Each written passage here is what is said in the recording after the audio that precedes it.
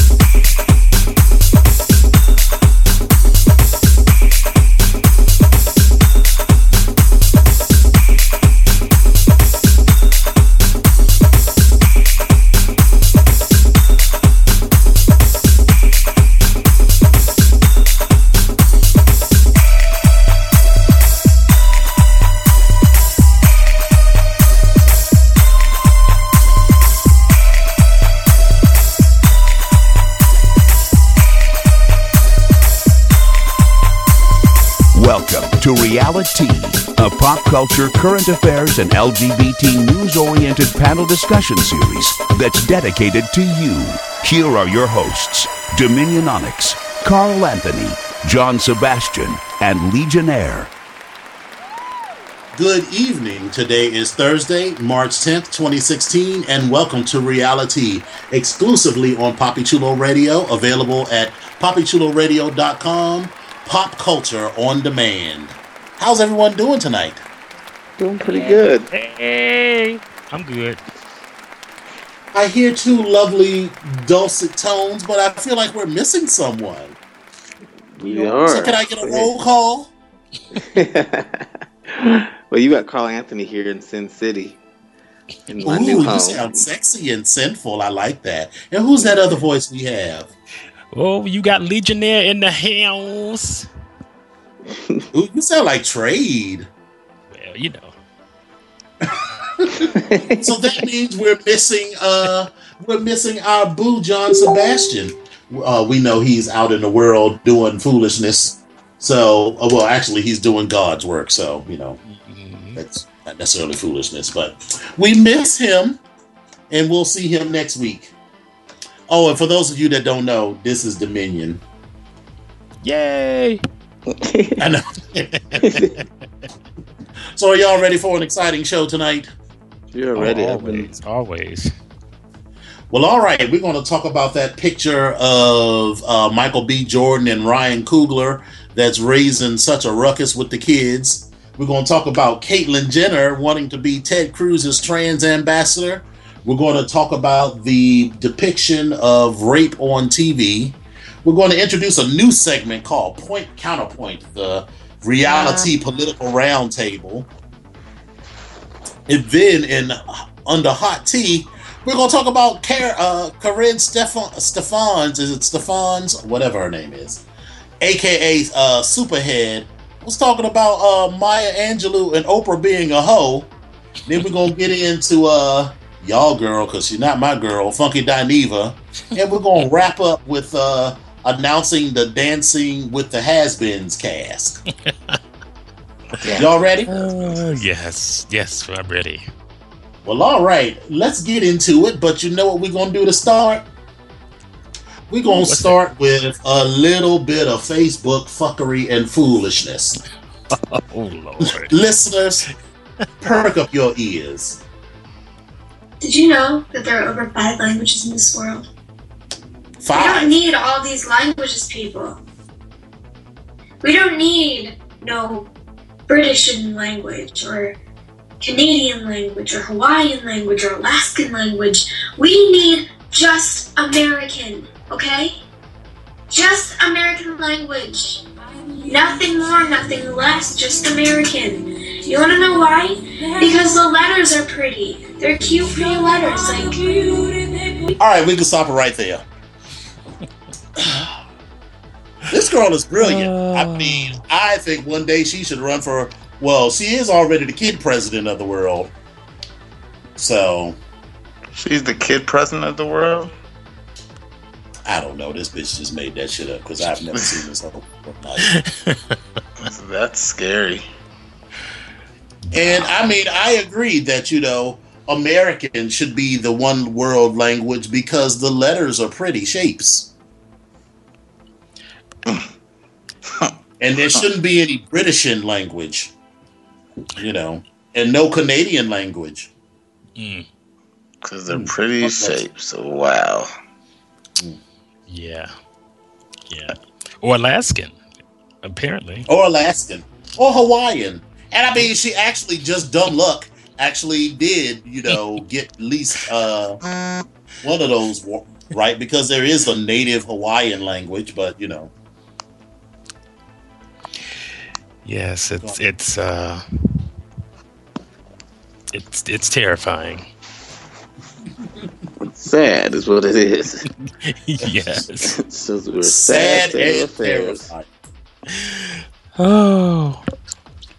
Sad state Well, of we affairs. live in a world where the presidential candidates are discussing the sizes of their penises in their hands, so as legitimate debate points. So there is that. And this hot on the heels of International Women's Day. Yes. Yeah. Put her right on up there with. Did you hear that the one remaining Wachowski brother is now a Wachowski sister? Yes. Andy is now Lily. Good for them. Mm-hmm. But you know what? I read about that today, and she basically said that a reporter from the Daily Mail came by her house unannounced and said, either you give me an exclusive or I'm going to out you in an upcoming issue of the magazine. And she said she was forced out, before she was ready. But I'm like, really? I mean, your twin brother, now your twin sister, is already out. So it's not like, you know what I'm saying? It's not like anyone's going to be like, no. So I feel like this was as much for publicity on her part as an actual outing. I'm not doubting that the Daily Mail probably did show up unannounced at this chick's doorstep, but still, I feel, maybe I'm just cynical and I don't believe that anyone in Hollywood does anything purely by accident. That may have happened, but she quickly consulted with some PR people and figured out how to work this to her advantage. I wouldn't be surprised if the Wachowski sisters now have some movie coming out that they need to pump. Yeah, who knows? So. Oh, and just for clarity's sake, they aren't twins. Oh, they aren't? I thought they were twins. Sorry. No, they're a couple of years apart. Oh, well, shows you how much I know. Speaking of people talking about shit they don't know, so yesterday, the U.S. District Court for the Eastern District of Virginia released its decision in the case of Doe versus George Mason University et al., and they felt compelled to weigh in on whether there is a constitutional right to engage in consensual BDSM sex. Their answer was no. So basically, there was a George Mason student who was expelled for allegedly having sex with a woman without her consent because he failed to stop their BDSM sex after his partner said her safe word. And the court found that there is a legislative restriction on BDSM activity is justifiable by reference to the state's interest in protecting vulnerable persons, i.e. sexual partners placed in a situation with an elevated risk of physical harm. And they mentioned activities such as binding and gagging or the use of physical force such as spanking, or choking that poses certain inherent risks to personal safety not present in more traditional sexual activity. So I guess we can't be choking bitches now. I guess not. Because, they are vulnerable and they aren't in a position to say no. So. Well, dang. That's sad. That is sad. Oh well, Carl, no more letting boys piss inside you.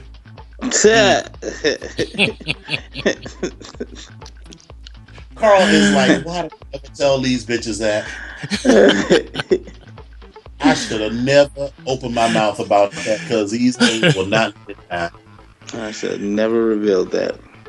But I think it's crazy that they're making these rules. Like, so how are they going to ref? Right, exactly. I don't know that they're necessarily putting into place legislation, although I'm sure the more, religiously conservative types will want to.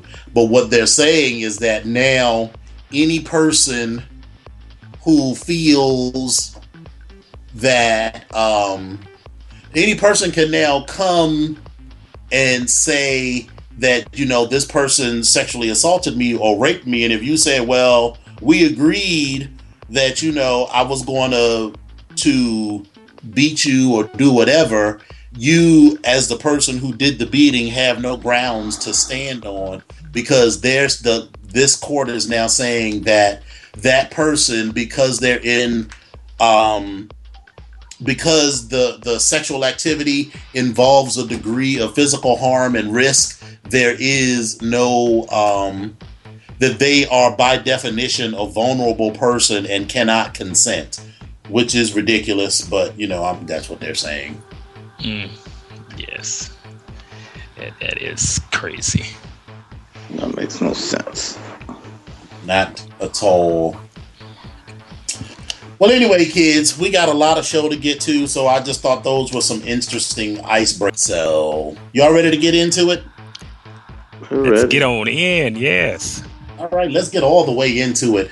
Carl, you're up first, talking about the Vanity Fair picture of Ryan Coogler and Michael B. Jordan. Yeah, that's an interesting story because people were positive, and there were those ignorant people who read into the picture in a way that isn't even necessary. But it seems, Vanity Fair had a picture on their cover, a picture in their magazine, and it had Michael B. Jordan and Ryan Coogler, a photo. And in the photo, for those listeners who haven't maybe seen the photo, Michael B. Jordan has his hand on Ryan Coogler's head, on the top of his head. And nothing about it says gay or quote unquote, as some people said, a lack of masculinity showing in it. But there were still people, and again, some of the more ignorant tweets and comments that were made when the person who wrote this article posted on social media. Some of the comments that were made were just ignorant. And I just wanted to read some of the comments they made in regards to the picture, because that's what the subject matter was, of what their perception, what the picture portrayed or conveyed in messaging.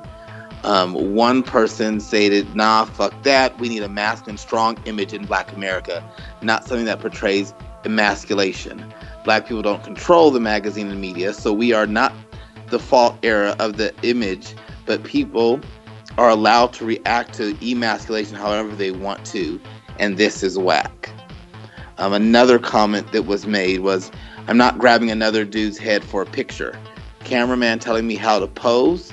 Nah, bruh, I'm not doing this picture like that. That's when selling your soul comes in." And then another comment, "I don't understand why this photo is disturbing. Oh wait, two black men united is a no-no. I forgot about that. They're supposed to be shooting at one another. FOH, fuck out of here," basically. Another person said, "It's so sad that white supremacy has done to beautiful Africans living in Merca.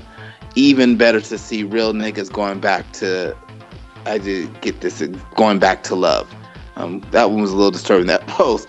But I think it posed the question for us as hosts, as what does this speak about the conversation? I mean, there were some positive comments, and overall, I think the comments were positive. But for me, when I looked at the image, there was nothing about it that said to me, "Oh, they might be gay," or "Oh, this is." But I will say this though, to counter what the article is kind of speaking about, I was very disappointed in some gay black individuals on social media trying to push this image as if though they were gay. And I speak to that because a lot of times we are our worst enemy. We talk about we want to be accepted. We talk about equality. We talk about the misperceptions of being black and gay in America. But then those same people who talk about it then go on social media and post this picture in groups saying, "Uh-oh, what is this saying? What's this tea?" Or, and we're pushing this nonsense and unintelligent perceptions and of this image. So it's almost like we're doing exactly what we say we don't want done to us, but we're doing it every time we see a picture of two men just showing endearment toward each other. Nothing about the picture said, "Oh, that's his lover," "Oh, that's his partner," anything like that. There was nothing sexual about it. It was like just two brothers saying, and I did take from the picture they were showing, they had mutual respect and love for each other and what they're both trying to do, which is change the dynamics of Hollywood and produce movies that can be on the same playing field of their white counterparts. And they were showing that bond of like that brotherly love of, "I've got you." That's what I kind of got from the picture myself. So it's sad that some people, white and black, took this in the wrong direction, but also speaks to the ignorance that we are still dealing with within even our own communities. And we still have a long way to go when it comes to subjects like this. So what did you guys think of the picture, or what were your first thoughts when you saw the picture that came to your mind?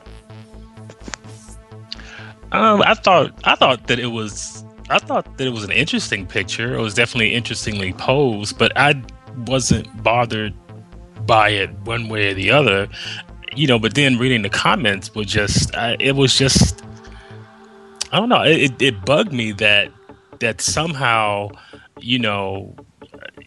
that I guess the whole thing that it looks gay, and I just can't get my head around what that's supposed to mean, because you got two men that are showing affection for one another that has to automatically equate to being gay, and that's just that bugs the hell out of me. I mean, I think it was I liked it. I won't say I didn't like it. I liked it. I thought it was unusual.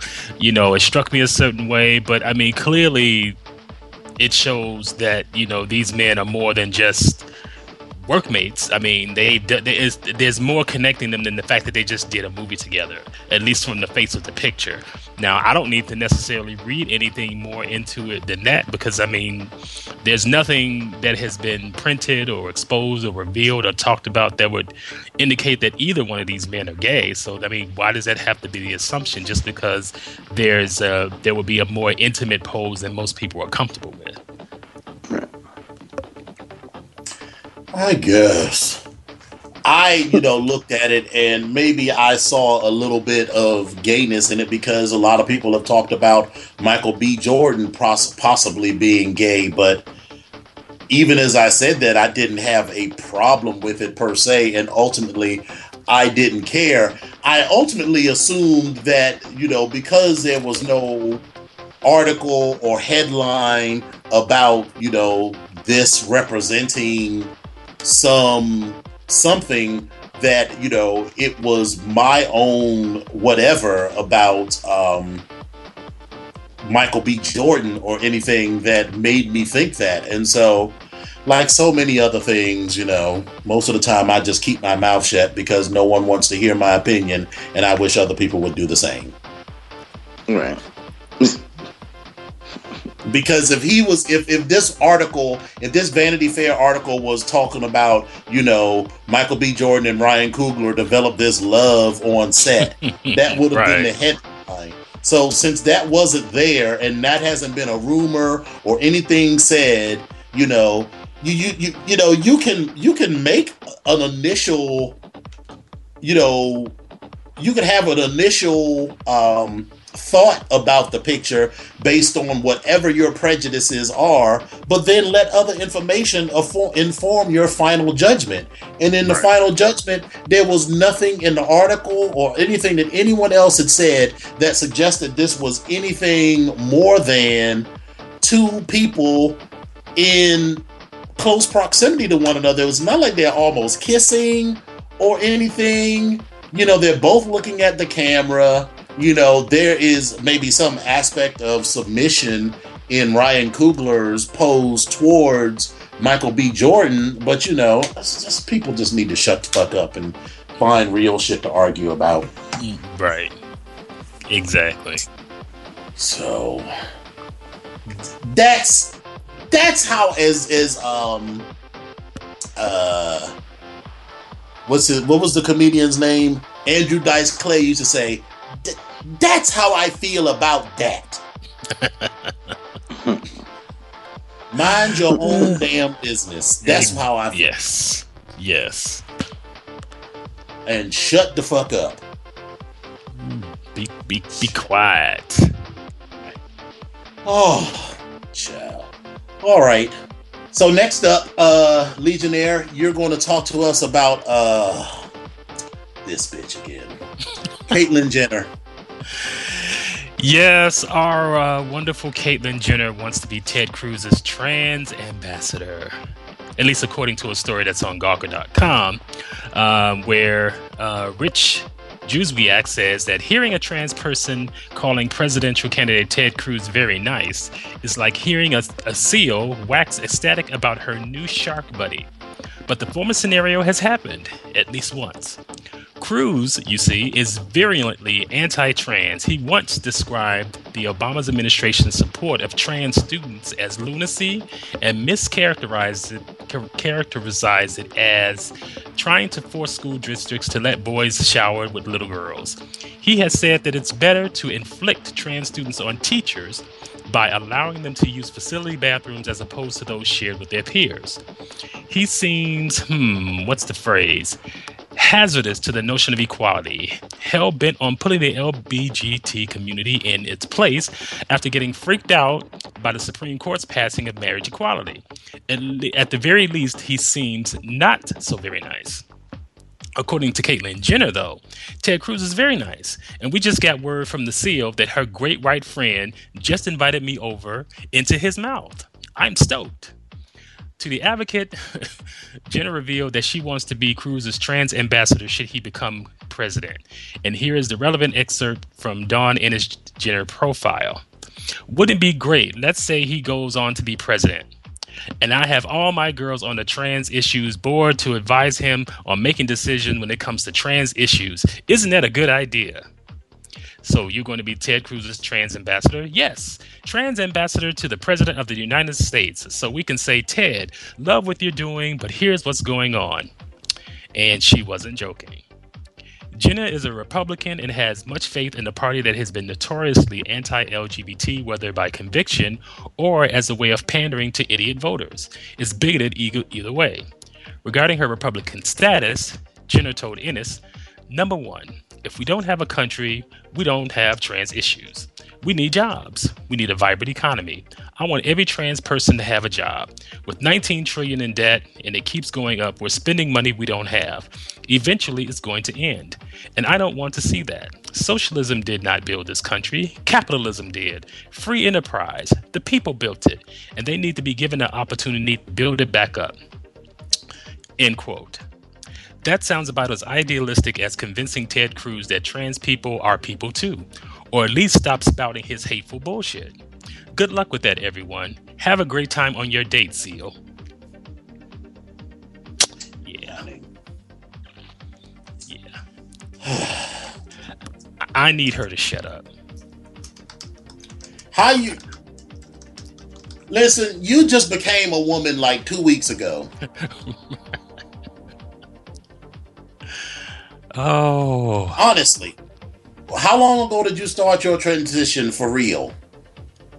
You are in no position because you have no idea what it's like to actually be a woman. Let's go back to all of those issues where you talked about the hardest thing about being a woman was choosing what dress to wear. No, bitch, women, and I'm not going to use the term, any other term, but women in general have a whole lot of other issues to deal with besides what foundation to wear.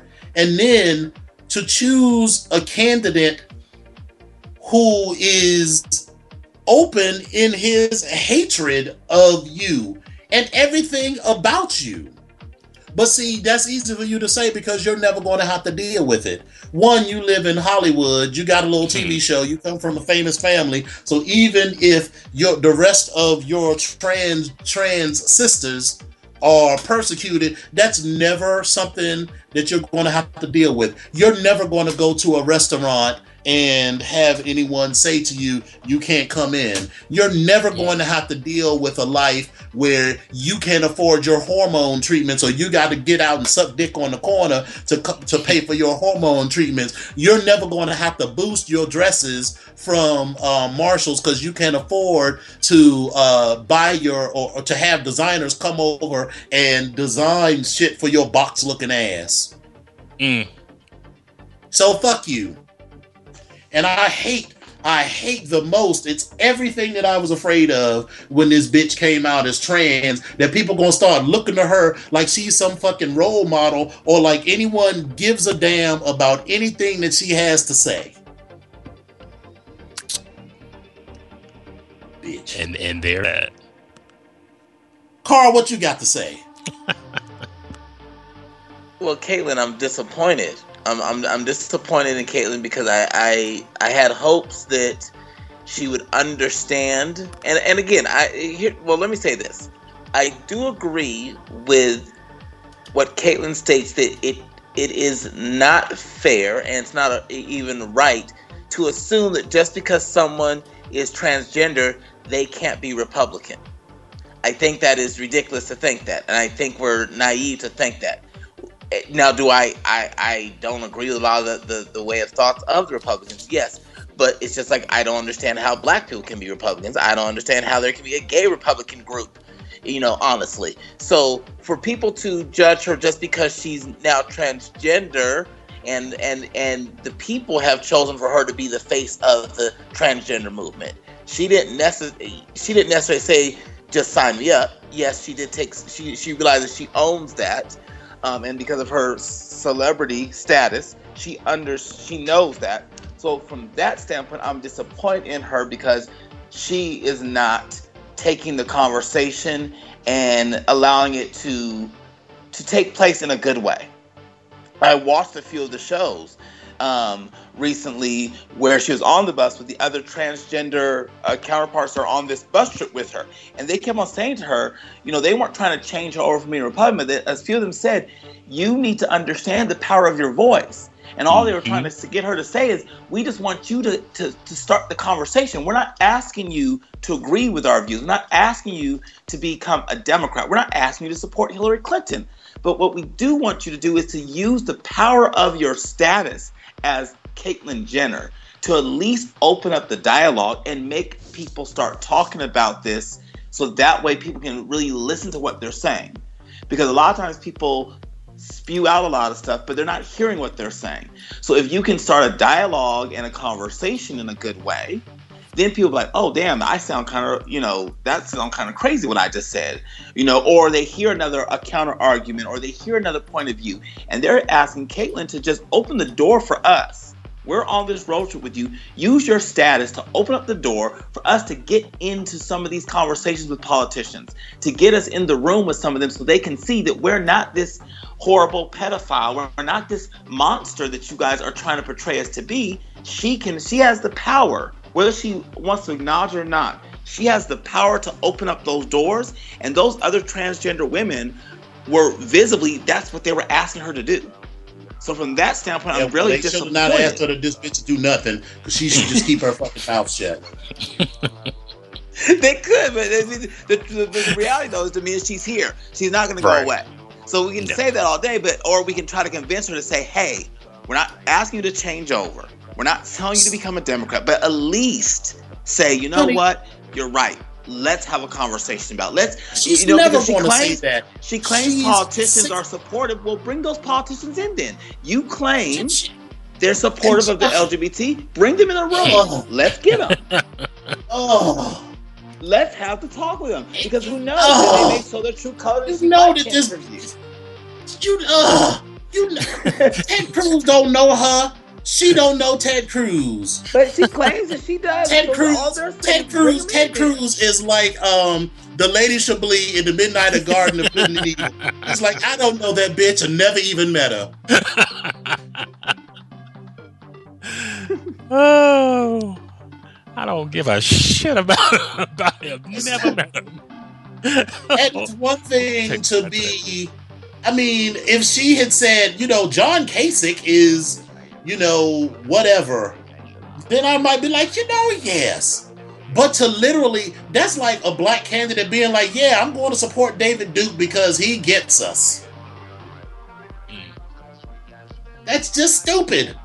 That's just dumb.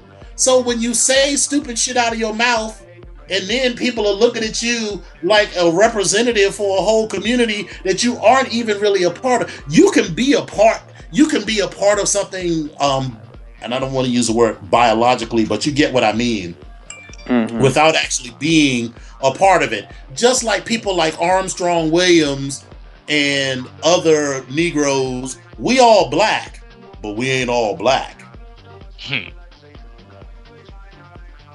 Just like, would you want Armstrong Williams speaking for all black people?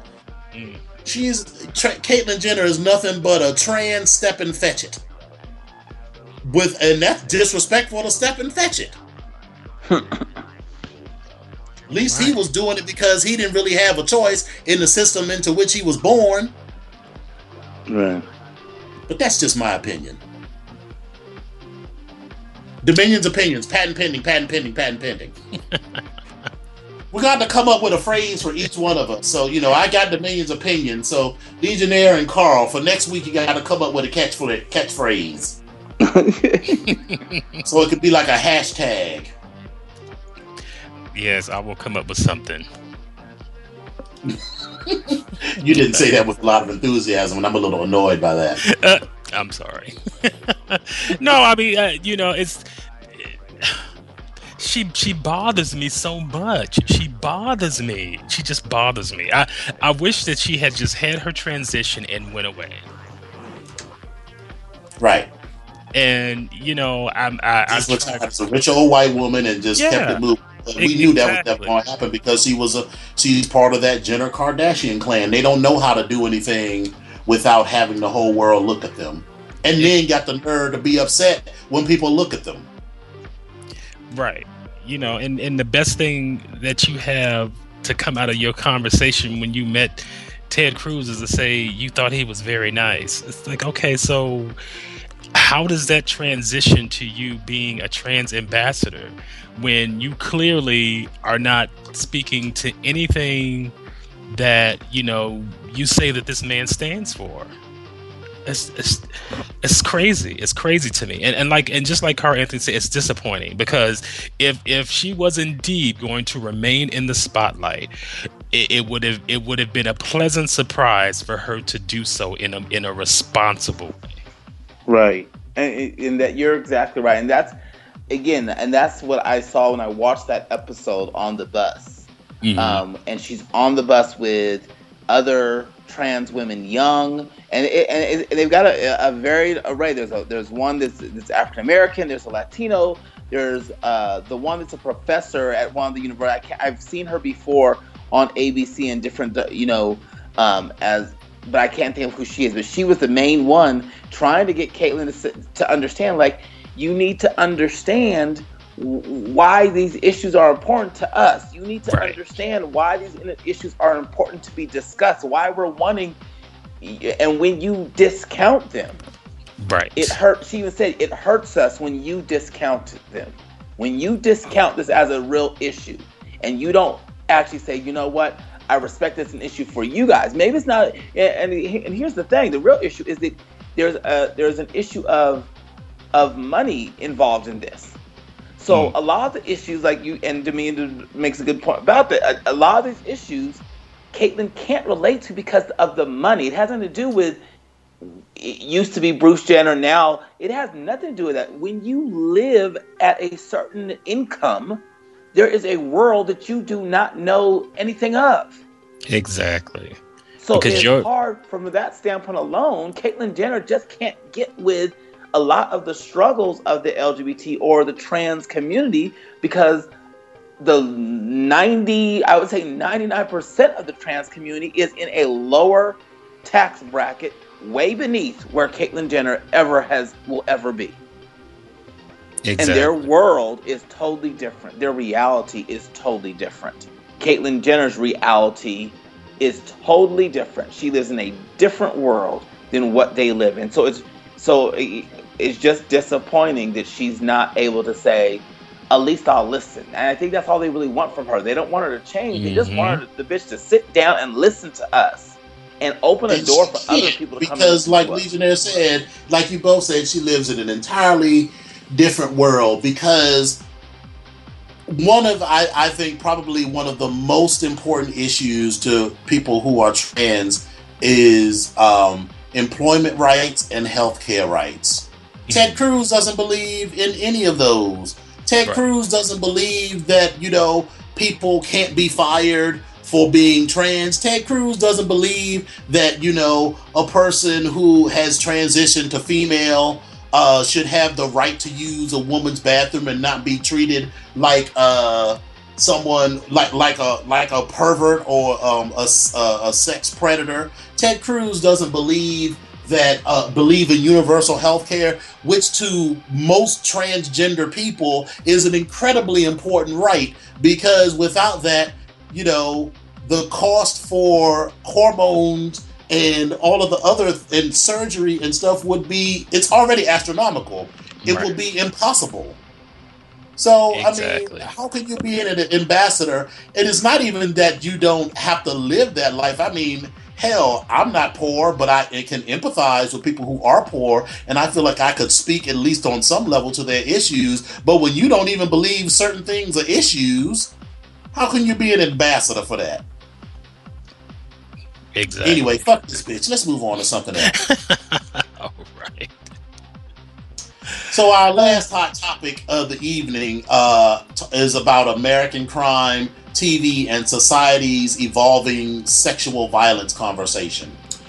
So in an article on pastemagazine.com, first of all, I do want to give a trigger warning because there's, we're not going to get but so deep into it, but this article really is about sexual assaults, and particularly for this show and this angle, we're going to talk about male sexual assault.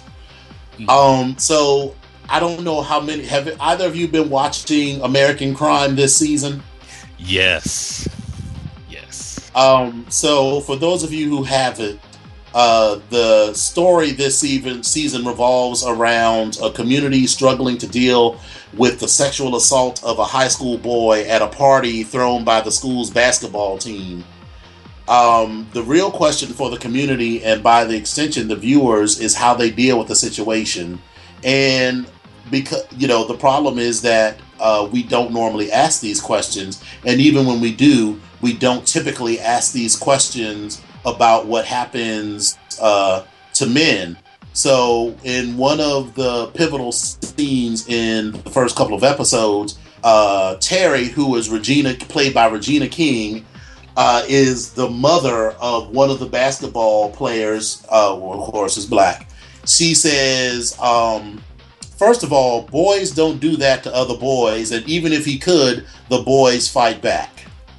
And, there's also issues in this about power and class and access and agency and things like that. And it's an important conversation to have.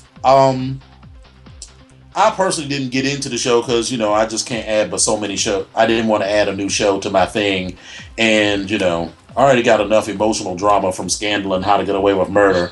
But next season I might be ready to go when I let those other two shows go. But Legionnaire, tell me first of all your thoughts on this season and how the storyline is playing out. And is it exploitational? Do you feel like it's true to life? And was the black boy involved in the rape? Yeah, well, first I want to say that I found this particular season to say that it was gripping and multi-layered is just a gross understatement. Because you start out wondering, it's like, well, how the world could this happen? And I couldn't help but find myself, at least initially, thinking along the lines of how Terry was thinking. But as the story unfolds and you start to find out more about Taylor and Eric, the two that were involved in the whole assault and how the other characters were involved, you begin to see all of the layers. Eric, well, Taylor was the one that was attacked. Well, that was allegedly attacked. And Eric was supposedly the guy that attacked him. But that's not the black guy. No, the black kid is Kevin. Terry's son is Kevin. So Kevin was the captain of the basketball team, and the basketball team hosted this gathering, this party. So that's kind of how his how his character was drawn into it, because he threw the party, and he provided, of course, there was alcohol at the party, and it turns out that at some point the boy was drugged and all these other different things. So just by virtue of him being an African American, even though his family was relatively affluent, there's still levels of race that involved them more than it probably should have. And it was just a really, really interesting story. And I think that it played itself out very realistically. It didn't seem sensationalized or over the top or anything. I mean, you really get to see how this affects these people from all these different angles. And even though and it's funny that we actually talked about earlier in the broadcast, how we talked about how BDSM, could be how they say that you can't really consent and all those other different things, because that's what we start to find out was that Taylor had these fantasies of being overpowered, and really? that's what he wanted to play out.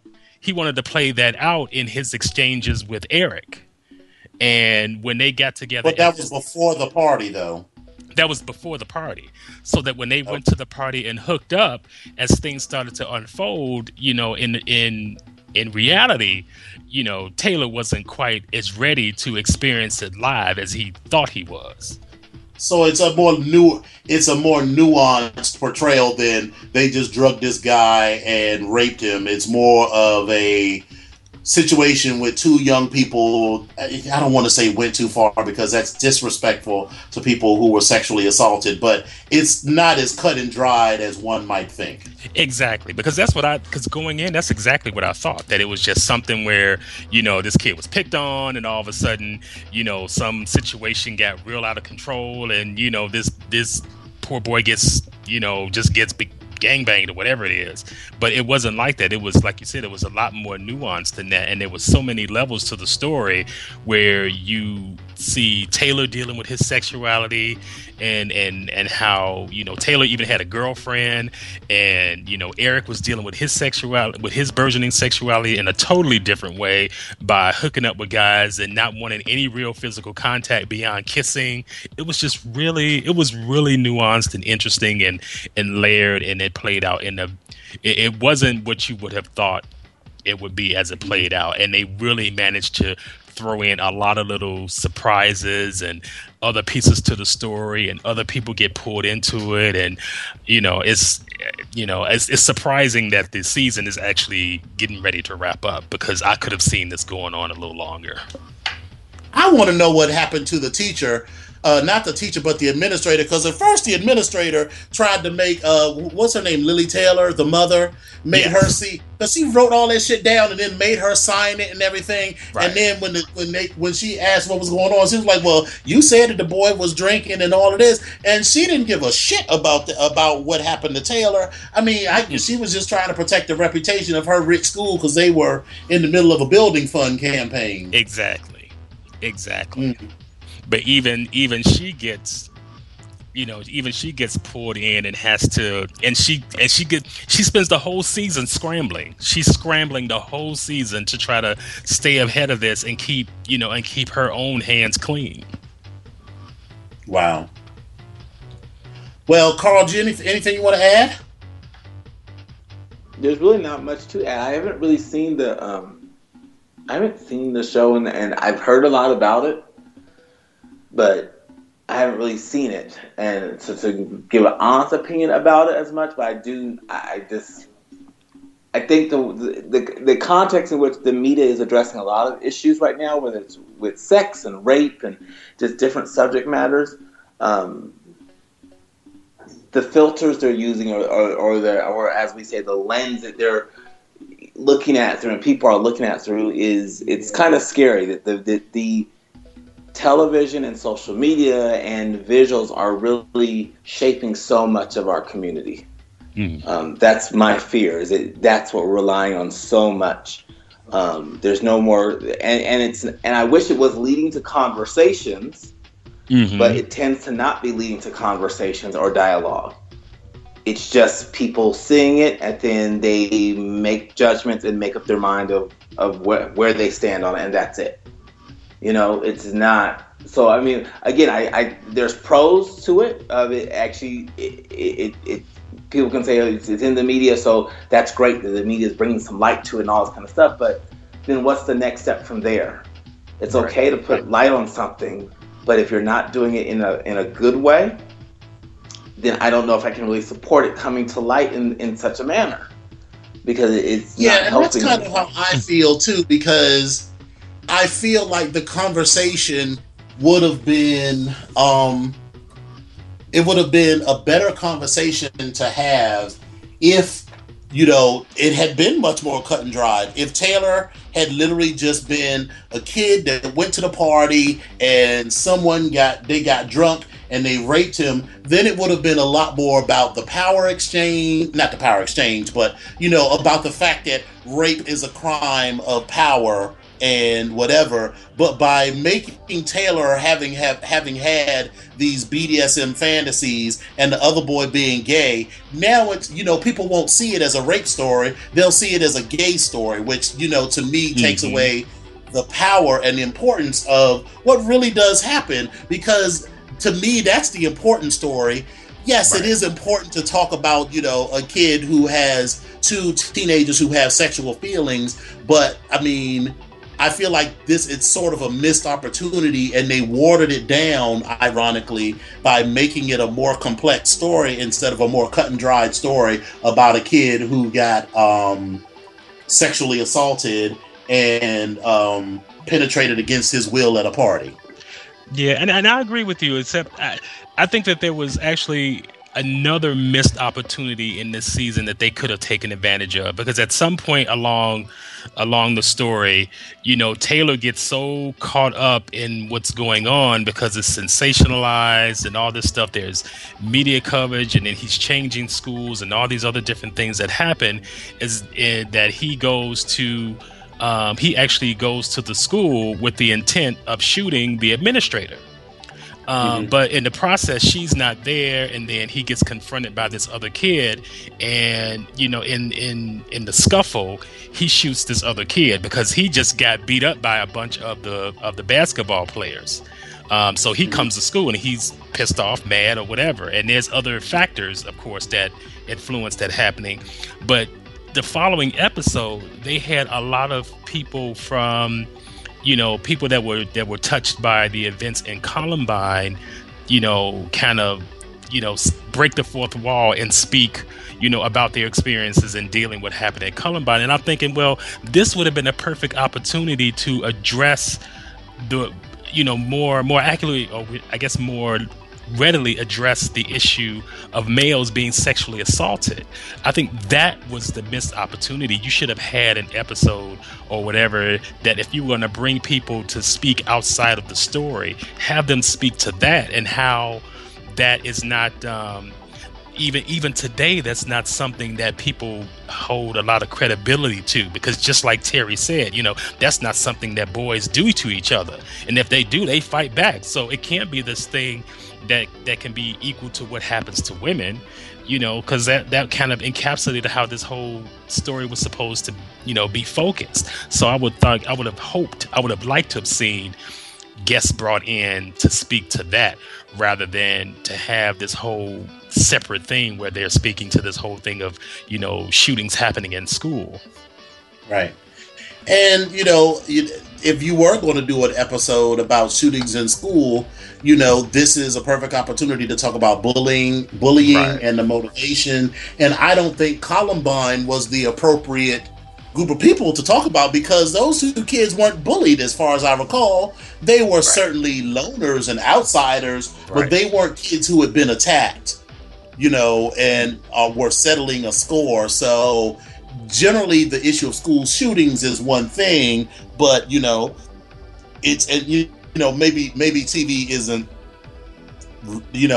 I'm sure people would have had a problem with any episode that offered any empathy for someone who shot up a bunch of people at school. But it needs to be said, you keep fucking with a kid, and I'm not suggesting that it's right that you start shooting, but mm-hmm, a lot of times there are motivational factors that cause kids to get involved in violence. And if you're going to do this nuanced portrayal of stuff, don't this in this opportunity, it was, they did something nuanced, but they didn't go far enough. So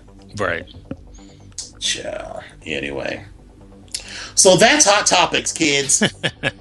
yes I feel like that was hot. That's hot.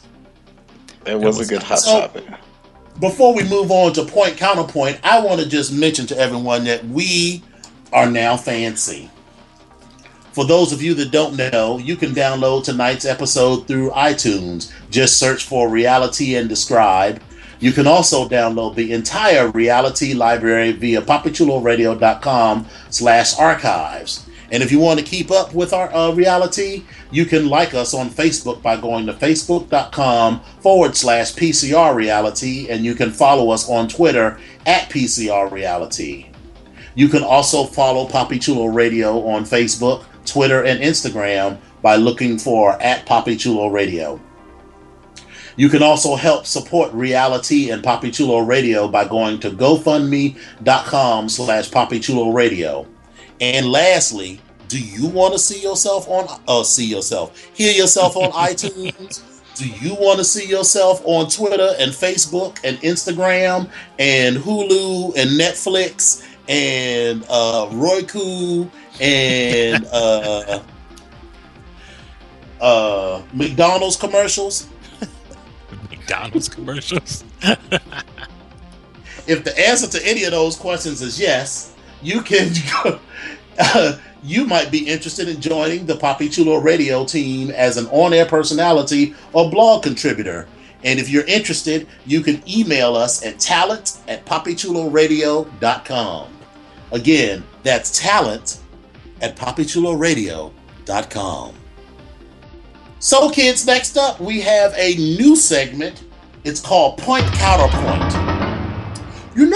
One day, this is my Barbara Walters voice. I don't know if in other parts of the country, have you all ever heard of a show called The McLaughlin Group? I have. I haven't.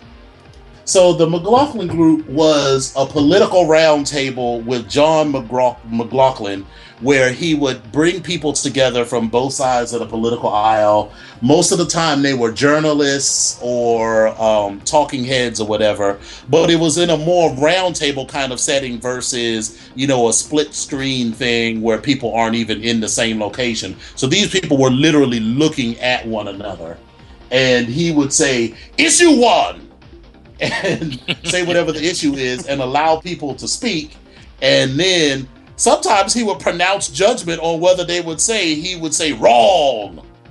So I encourage you to watch parody clips of it on Saturday Night Live from back before most of you were of age. Well, I think that only applies to one person that's on the panel now. And I think that's our new political roundtable buddy, Mark. Say hello to the people, Mark. Hello. Yes, I'm a millennial.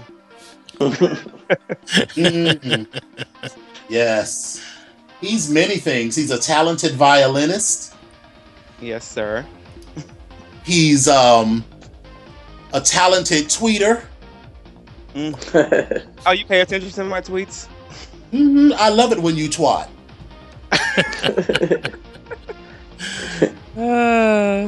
And he has a number of very strong opinions, most of which I agree with.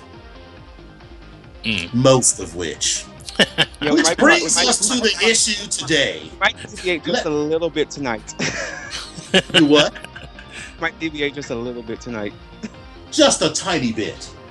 But remember, I'm the John McLaughlin, so I will ultimately render a judgment on your opinion. Yeah, we know.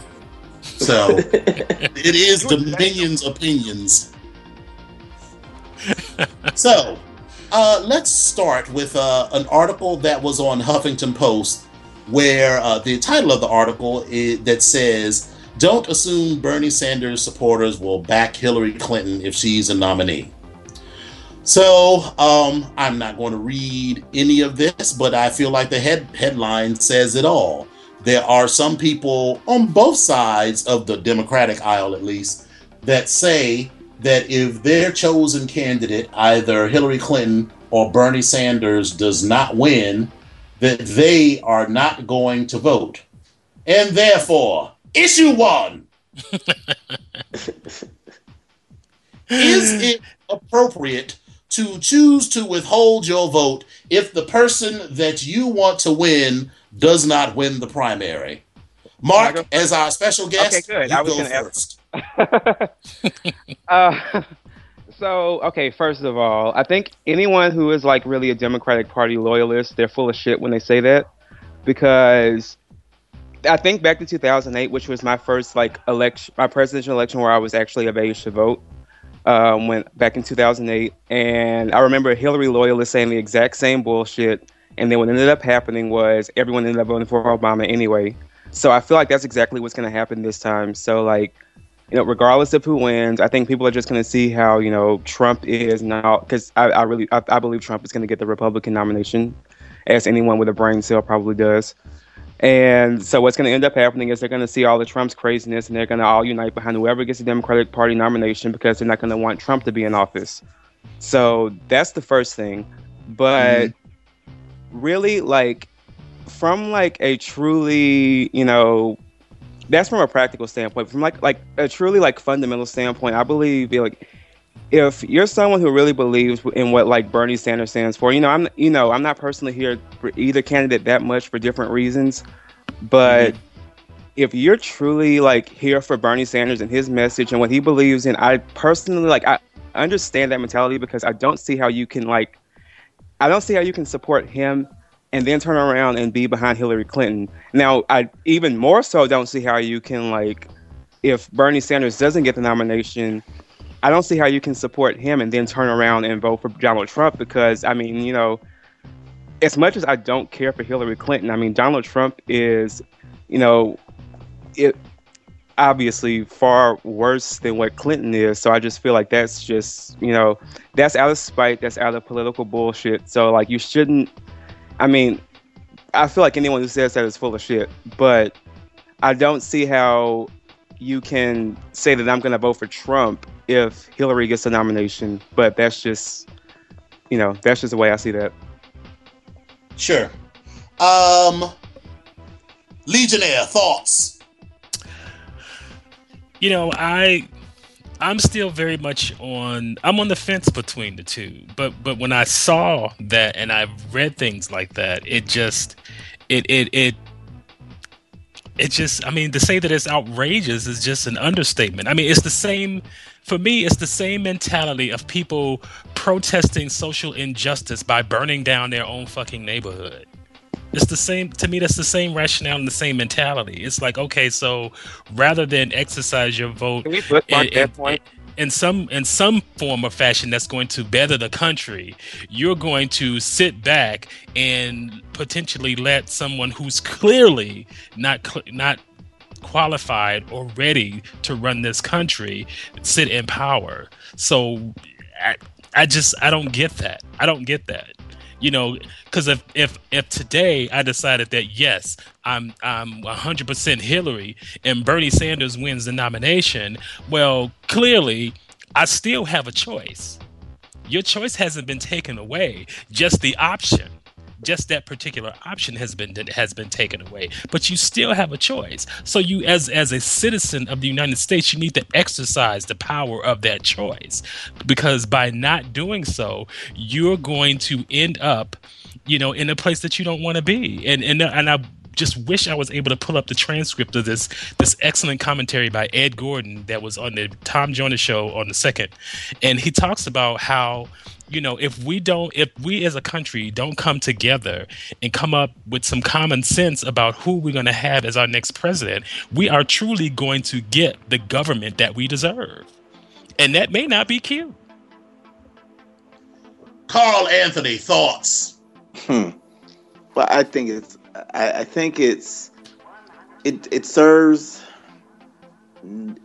no good if the candidate you fully support. I'll say this: I support a lot of the concepts and ideas that Bernie Sanders has. In theory, I truly do believe he has some really good theoretical ideas for how the government should run, how ideally we want our government to work for us and be about us. But then there's the questions of, can those ideas really be put into action? Does he have the pull? Because the reality is that the politics are a game. Politics it's about power. It's about having the chips and the tools and the people in your treasure chest that you can pull out when it's time to go to war and go to battle with the other side. It's sad to say that's how our government is, but that's the reality of how our government is. It is a game. And you've got to have the right players in the game in order to be good at the game. I just don't feel confident that he has enough players on his team to be good in the game. His theories are good, but does he have the players needed to make them happen? So if I was a Bernie Sanders supporter fully and wholeheartedly, and I was feeling the burn and all that kind of stuff they say, I don't think it does me justice to then say I won't vote for Hillary.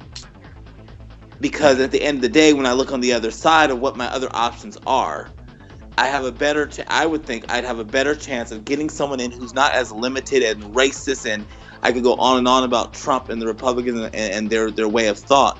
And I would make sure that, in essence, what Bernie Sanders wants us to do is to be active like he was active in the system.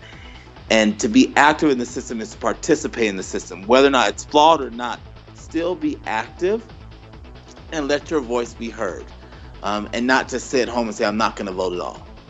So I think it definitely does a disservice to anyone who says they're a supporter of democracy and a supporter of change and all these great things, to then say, oh, well, because my candidate didn't get the nomination, I'm just going to sit at home and not vote at all. Then you just discount everything you say you believe in. Mark, do you have a counterpoint? For that?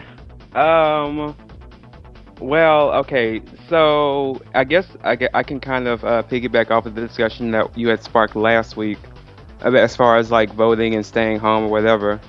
So like I know like it sparks a lot of contention, I think, especially with a lot of people in the older generation when it comes to voting, because there's this perception that voting is like the be all end all when it comes to. When he says older generation, he mean both of us, Legionnaire, because you know, we'll deal with his little young ass when we see him in Chicago. But keep going, young man. Oh please, you know I'm good. We know you're good. Exactly, but no. But no, I mean, like, there's this mentality that like voting is like the be all end all when it comes to like democracy or whatever else. But here's the thing, Mm-hmm. like when it comes to the Democratic Party or when the Republican Party, like we have this idea that the Democratic Party is serving our interests and serving like, you know, it's the lesser of two evils or whatever. But the thing about it is when you look at the effects, like the long-term effects of Democrats that have been in office, you know, like let's look back at the Clinton administration, since that's looked at as like one of the like premier, you know, presidential administrations. Bill Clinton, early in his presidency, passed the violent crime bill, which basically led to mass incarceration, which was where our prison population ballooned up from 200,000 to over 2 million. And that was under his administration. He championed that bill, as did Hillary. And that bill did a disproportionate amount of harm to black people, even more than what the Reagan and Bush administration did. So for me, this whole notion of, oh, well, I have to get a Democrat in office because, you know, I don't want to get a Republican in office. Look, I don't buy into this notion of the two-party lesser of two evil system. And, you know, and the thing is, like, you know, I talk about like an older generation thing, but really it's not a new concept, because I was reading this quote by even W.E.B. Du Bois, founder of NAACP, over like, you know, 100 years ago. Even he was saying like 50 years ago from today, he was saying, you know, we have this belief that there's this lesser of two evil system. But he was saying like, and I'm paraphrasing him, but he was saying, like, I believe that the concept of democracy is so far gone that there is no two-party system. Like, there's not even a lesser of two evils. It's just one evil party. And that concept is going to end, like, the concept is going to end up screwing us over no matter what. So this whole concept of, you know, like, I feel like there's a lot of contempt from people who, believe in the voting process and believe in the Democratic Party and whatever else, but then you see all these black millennials saying, "Oh, I'm not sure if I want to vote," or "I'm for damn sure not going to vote," or "I'm going to vote third party if I do vote." I feel like there's a lot of contempt that kind of is directed at us because we don't share the same mentality that you do, which I think is a bit disingenuous. Because, I mean, even if you look at, you know, like the mentality that comes from a lot of these people is, oh, these millennials are lazy, or they're entitled, or they're bratty, or whatever.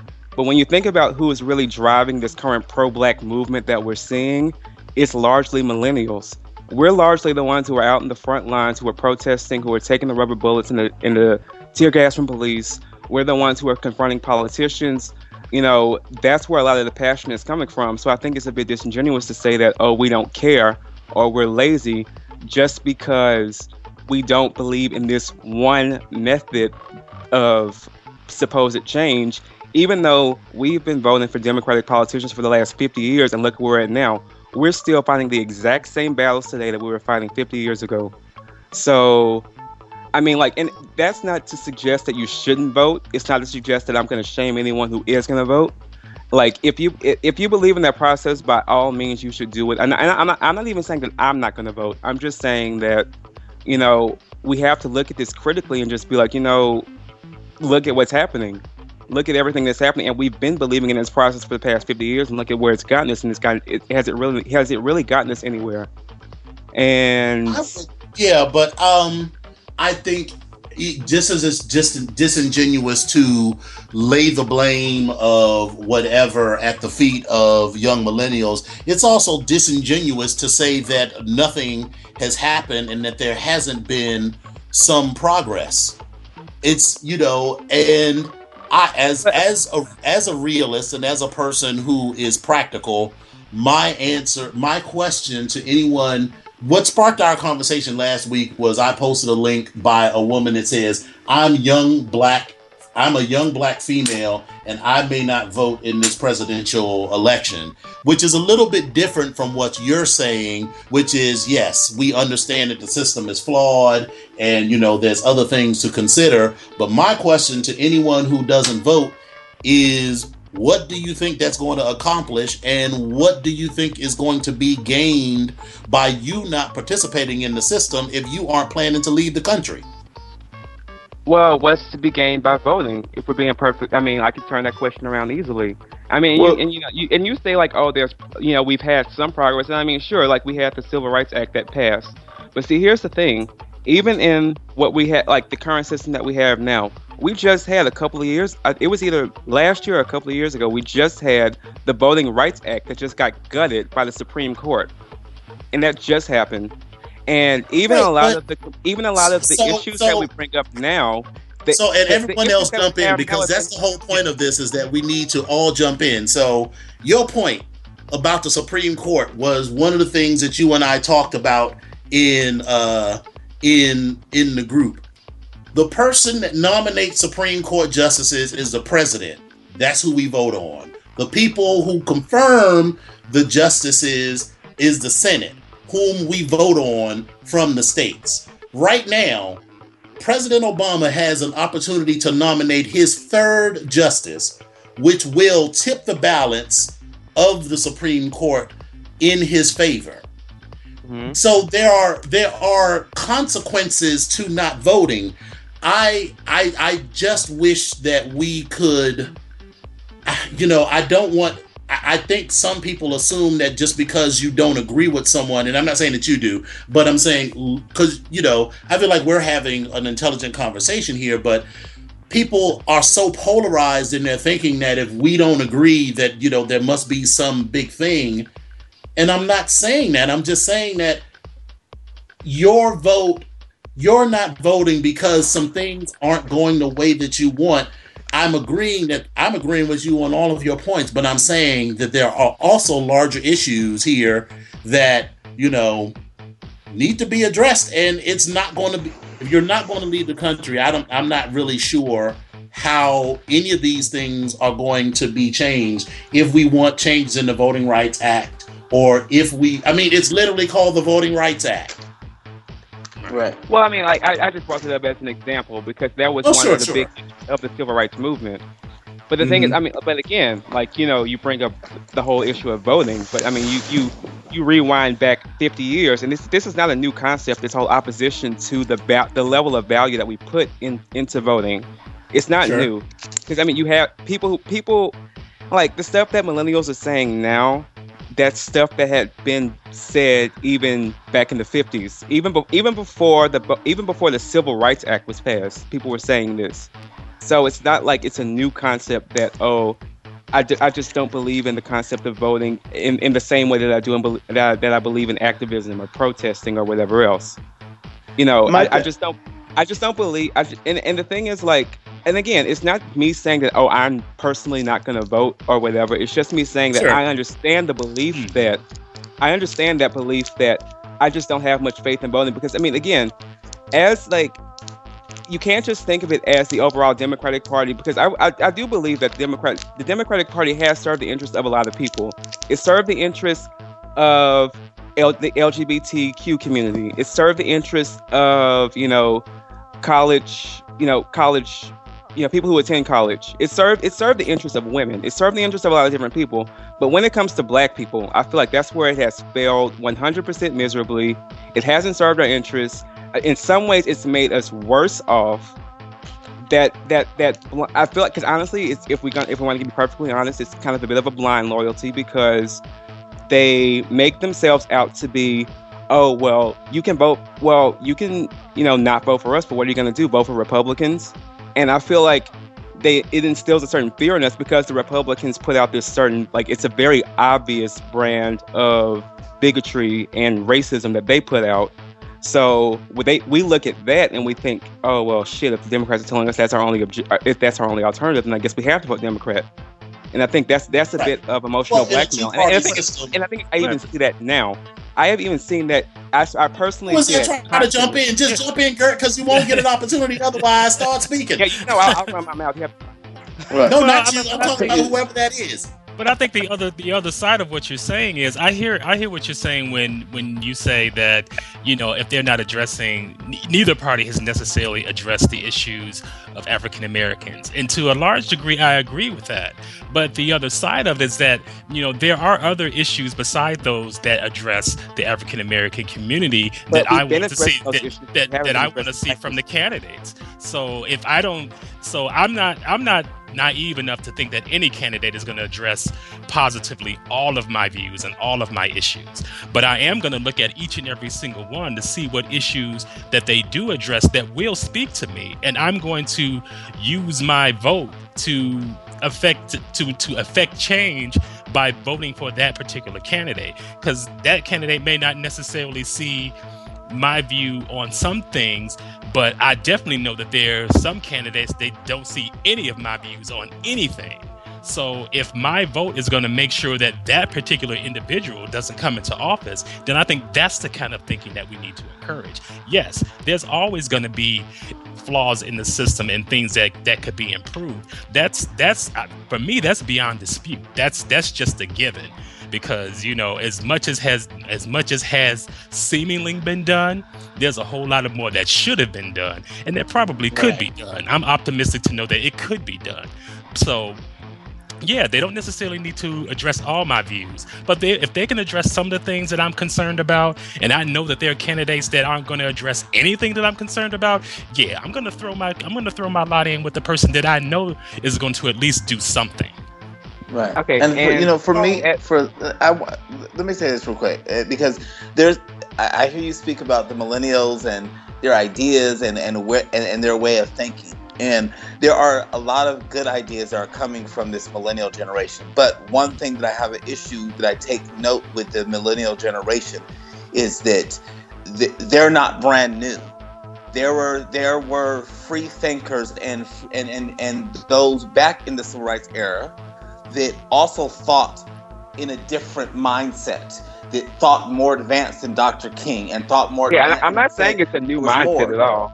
Right, but what I'm saying is, but my issue with this version of the millennials right now is the ones that go on these rants saying, I'm not going to vote at all, or I'm not going to, or for me, try to not really, to try to justify why I call it being almost like a child having a tantrum saying, well, if I don't have my way... Let's not go there, because that's a very loaded phrase, Mr. Anthony. Well, no. And I've addressed that already. To call someone a child. No, but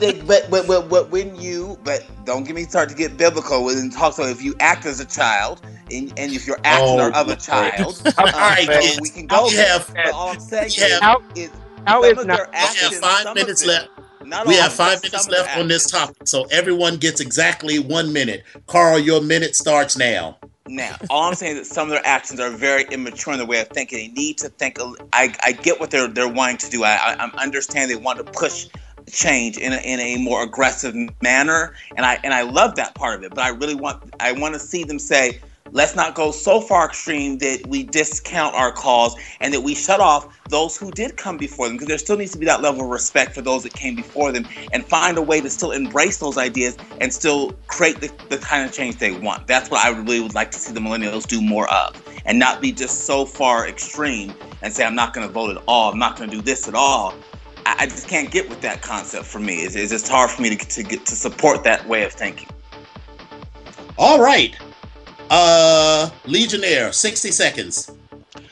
I would only close out by saying that while I do understand the differences in thinking, at least as it's been presented, I still think that it's important that we as citizens always stay engaged, you know, even as the process needs to be improved. It can't be improved if those of us that want to see improvement don't come to the table, even if that coming to the table means doing so by, you know, exercising your vote.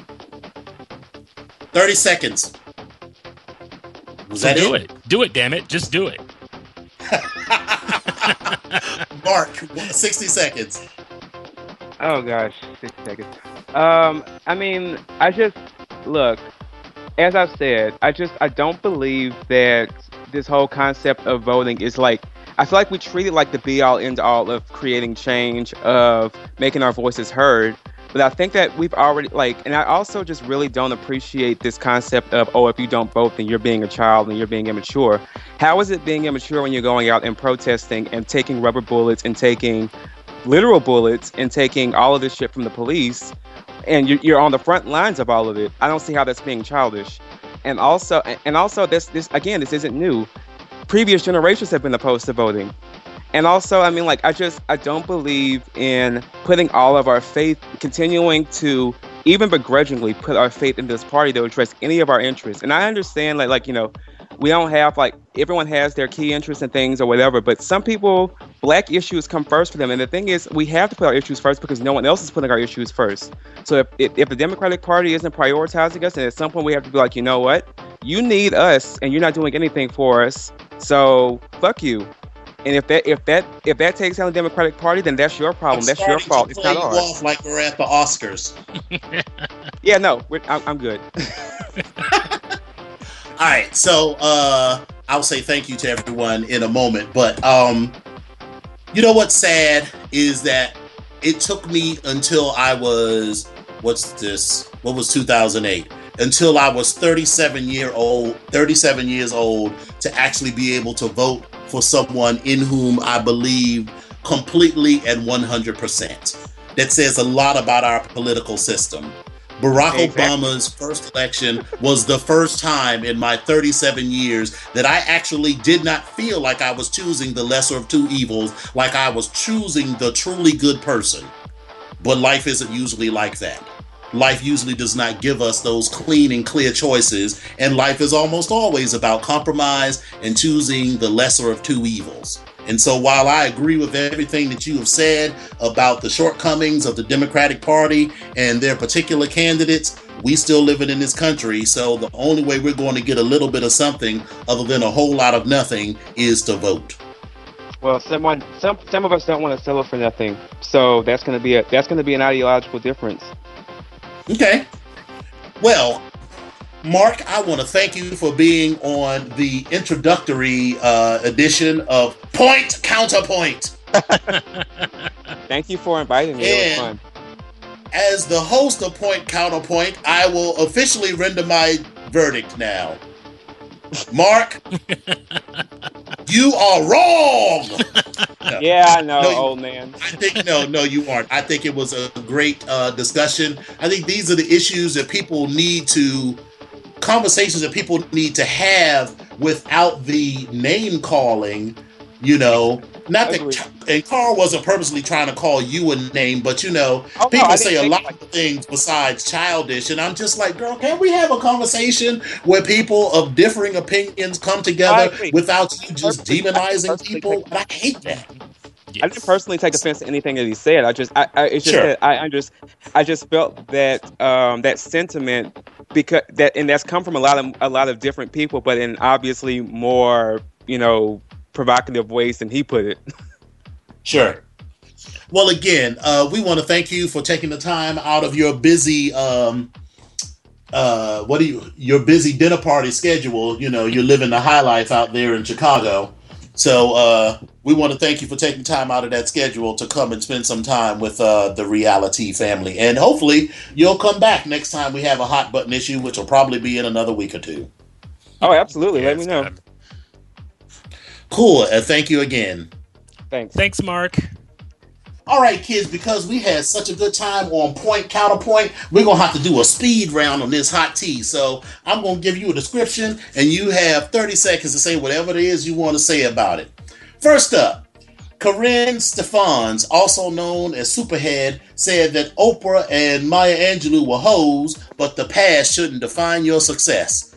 Carl Anthony, you first. 30 seconds.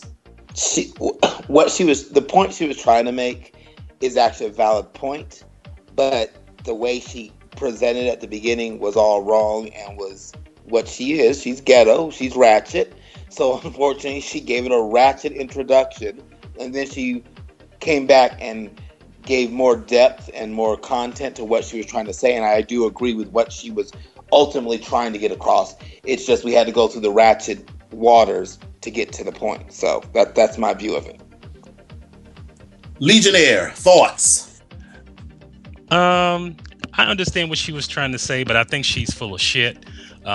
Because she has, she has started her celebrity spotlight as someone who sleeps around with powerful rap stars. So, now you want to try and turn around and change the narrative that you set up. Honey, you set this in place. This wasn't the outside forces of the world that inflicted this upon you. These are choices that you made. So now all of a sudden you want to set yourself up at a level with the Oprahs and the Maya Angelou's of the world. Yes, we're very clear that Oprah and Maya Angelou have had their past, but they haven't started out defining themselves by what happened in those past. They've used those experiences to overcome and become better people. That's not what she did. She took those experiences and exploited them to become a celebrity. All right. My first thought was, bitch, I don't give a fuck about Oprah, but bitch, keep Maya Angelou's name out your motherfucking mouth. If we want to get hood about it. I was like, okay with that too. This bitch, who the fuck do you think you are going to? Yes, like you said, Legionnaire, right. They both did this in their past, but, Oprah was trying to make it, and, Maya Angelou was responding to the sexual abuse in her life. They didn't build a career off of doing that. So fuck you. Next topic. Y'all remember last week we got into? Did we get into briefly what happened with Funky Dineva? I think we touched on it. Yeah. So if you recall, last weekend, Michelle Brown, who is another blogger. Who does a blog called Straight from the A, posted that Funky Dineva, also known as Quentin, whatever the fuck his name is, had left her apartment all trashy and everything, and, basically was reading his writing. Everybody was like, yep, that bitch is messy in his professional life, and now he's messy in his personal life, and now this bitch is clapped back.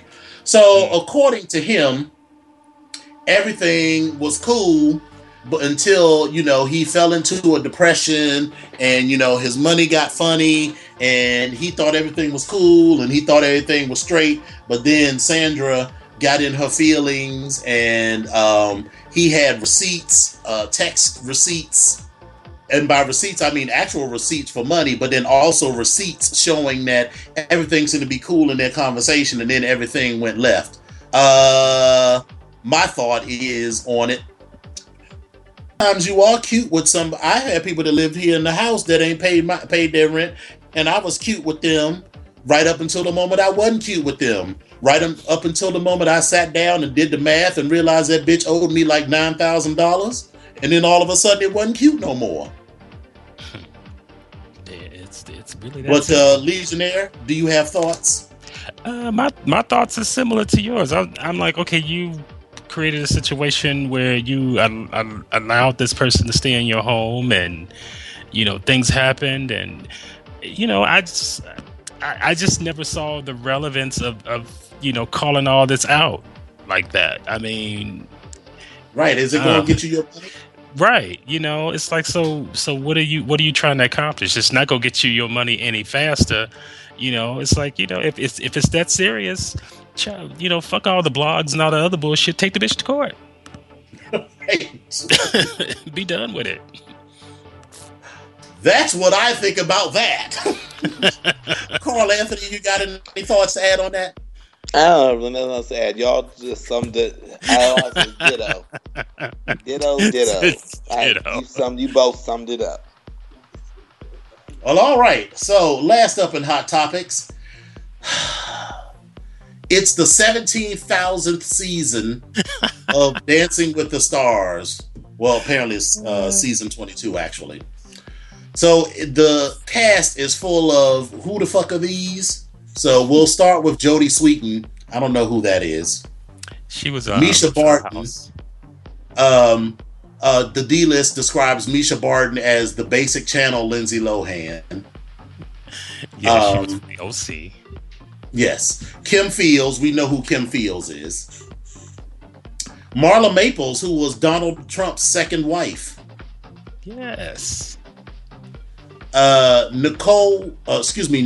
DeMarco, who was the first deaf competitor and winner of America's Next Top Model. Wanye Morris, who was a member of Boyz II Men. Isn't he the one with the deep voice that had to walk with a cane? No. Oh, that's not him? Oh, okay. Because I was going to say, I thought the dude that walked with a cane was like paralyzed now or something. Yeah. I would have been like, it's a miracle, bitch. It's a miracle. No, Wanye was the more outspoken one of the group. Oh, the one with the big lips. Yeah. Okay. He's got kind of fluffy too. Oh yeah. Antonio Brown, who was a football player, I don't know who the fuck that is. He played for Geraldo the Steelers. Rivera, huh? I said he played for the Steelers, I believe. Okay. Oh, the sorry. Steelers is a hockey team? No, football, Pittsburgh. Oh yeah, he's not particularly cute, so keep moving. Geraldo Rivera, we all know who Geraldo is. Mm-hmm. Ginger Z, who was a weather anchor at Good Morning America.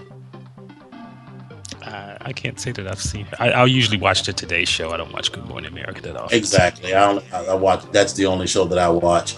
Von Miller, who was a Denver Broncos player. Doug Flutie. Now I remember that name because he did that Hail Mary pass in some Super Bowl. No, it was either in a Super Bowl or some high school thing. Not high school, but some college thing, and he was famous for that. I think it was college. Yeah. And then he was famous for that, but then like he was like not particularly.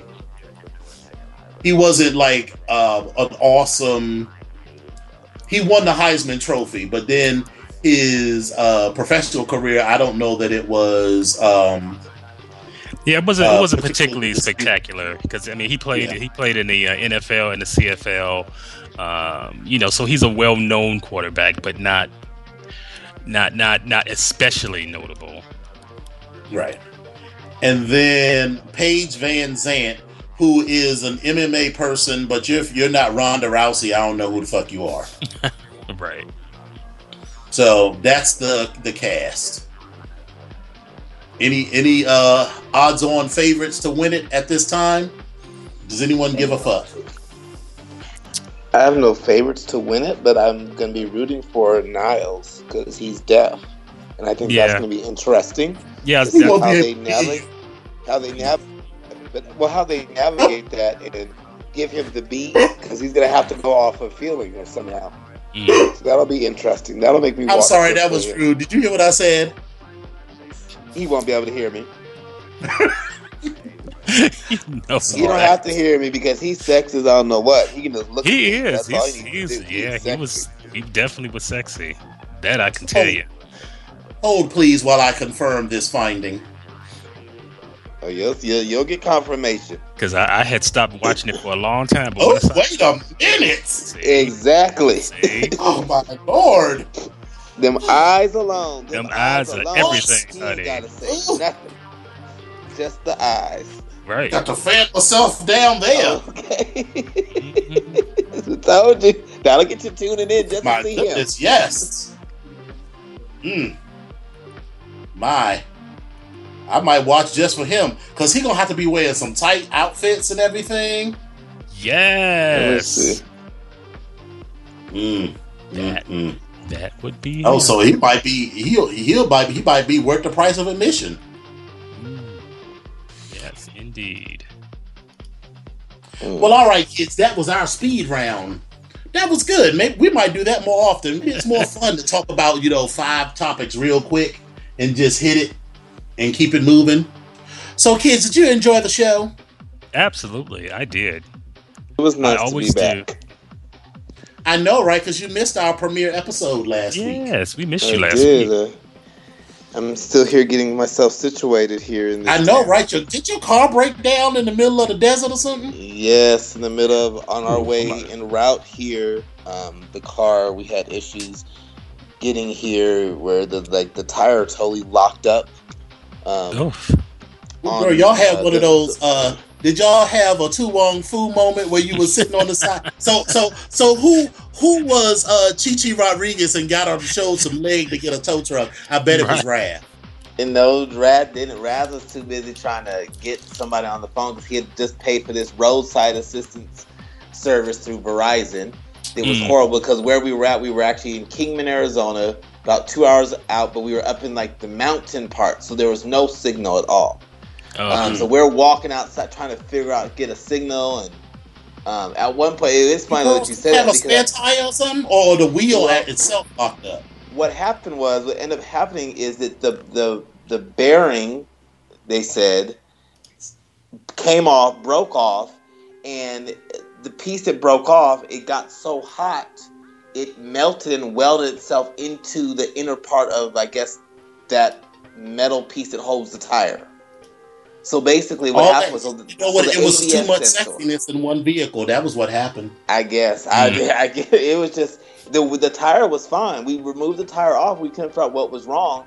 But then when the tow truck came, and the guy said, "Yeah, it seems like it's your bearing," and sure enough, it was. But the problem was because it had melted, it was more expensive because they couldn't just replace the bearing. They had to replace the whole entire unit of the wheel, I guess, or whatever you call that piece. I don't know what it's called, but yeah, that was our moment of being stuck on the side of the road for about 2 hours trying to find a signal, getting up on a rock at one point. Ramon was up on a rock. Oh, there's a signal here, and it was just road trips. That's the fun of road trips. There's always a story, sometimes good, sometimes bad, of a road trip. So but we're here now. Well, I'm glad y'all made it through and you're there now. So now we can hang out when I come to Vegas at the end of the month.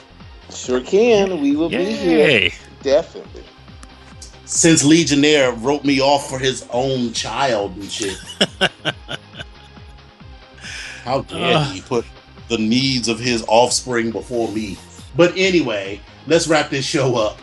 You can catch Reality every Thursday at 7 p.m. Eastern and 4 p.m. Pacific, with replays on Saturdays and Sundays at 12 p.m. Eastern and 9 a.m. Pacific. You can visit the Papi Chulo Radio archives to download this episode and many more. You can binge listen to your favorite Papi Chulo Radio programs by visiting papichuloradio.com/archives. And as we've mentioned many times before, you can also download this episode through iTunes. Just search for Reality and subscribe. And once you subscribe, you'll get a link or notification every time there's a new episode available for you to download. Legionnaire, tell the kids how they can get in contact with you. Alrighty, well, the kids can find me on the Twitter and Instagram at Legion Onyx. My handle on Facebook is Legionnaire Onyx. And for those faithful listeners of Papi Chulo Radio, you can catch my dulcet tones on the Rambling Dead and Gladiators Unite. And look for our triumphant return to the Agents of S.H.I.E.L.D. and the Lion's Den. Woohoo! Carl Anthony? You can reach me on our website, imdesign2k.com, and on Twitter. You can reach me also on Twitter at imdesign2k, also on Twitter, and those are the two main places to reach me. And you can always subscribe to our website, our featured model, feelthewrath.net. We are quickly approaching a full year. And got some new things coming and some exciting, hopefully some exciting new things that will definitely please all of our fans on the website. So that's where you can get at us. Cool. Well, you can reach me on the Twitters and the Instagrams at Dom Onyx, and you can also like my Facebook page, which is facebook.com/Dom Onyx. And you can also go to my website, which is domonyx.com.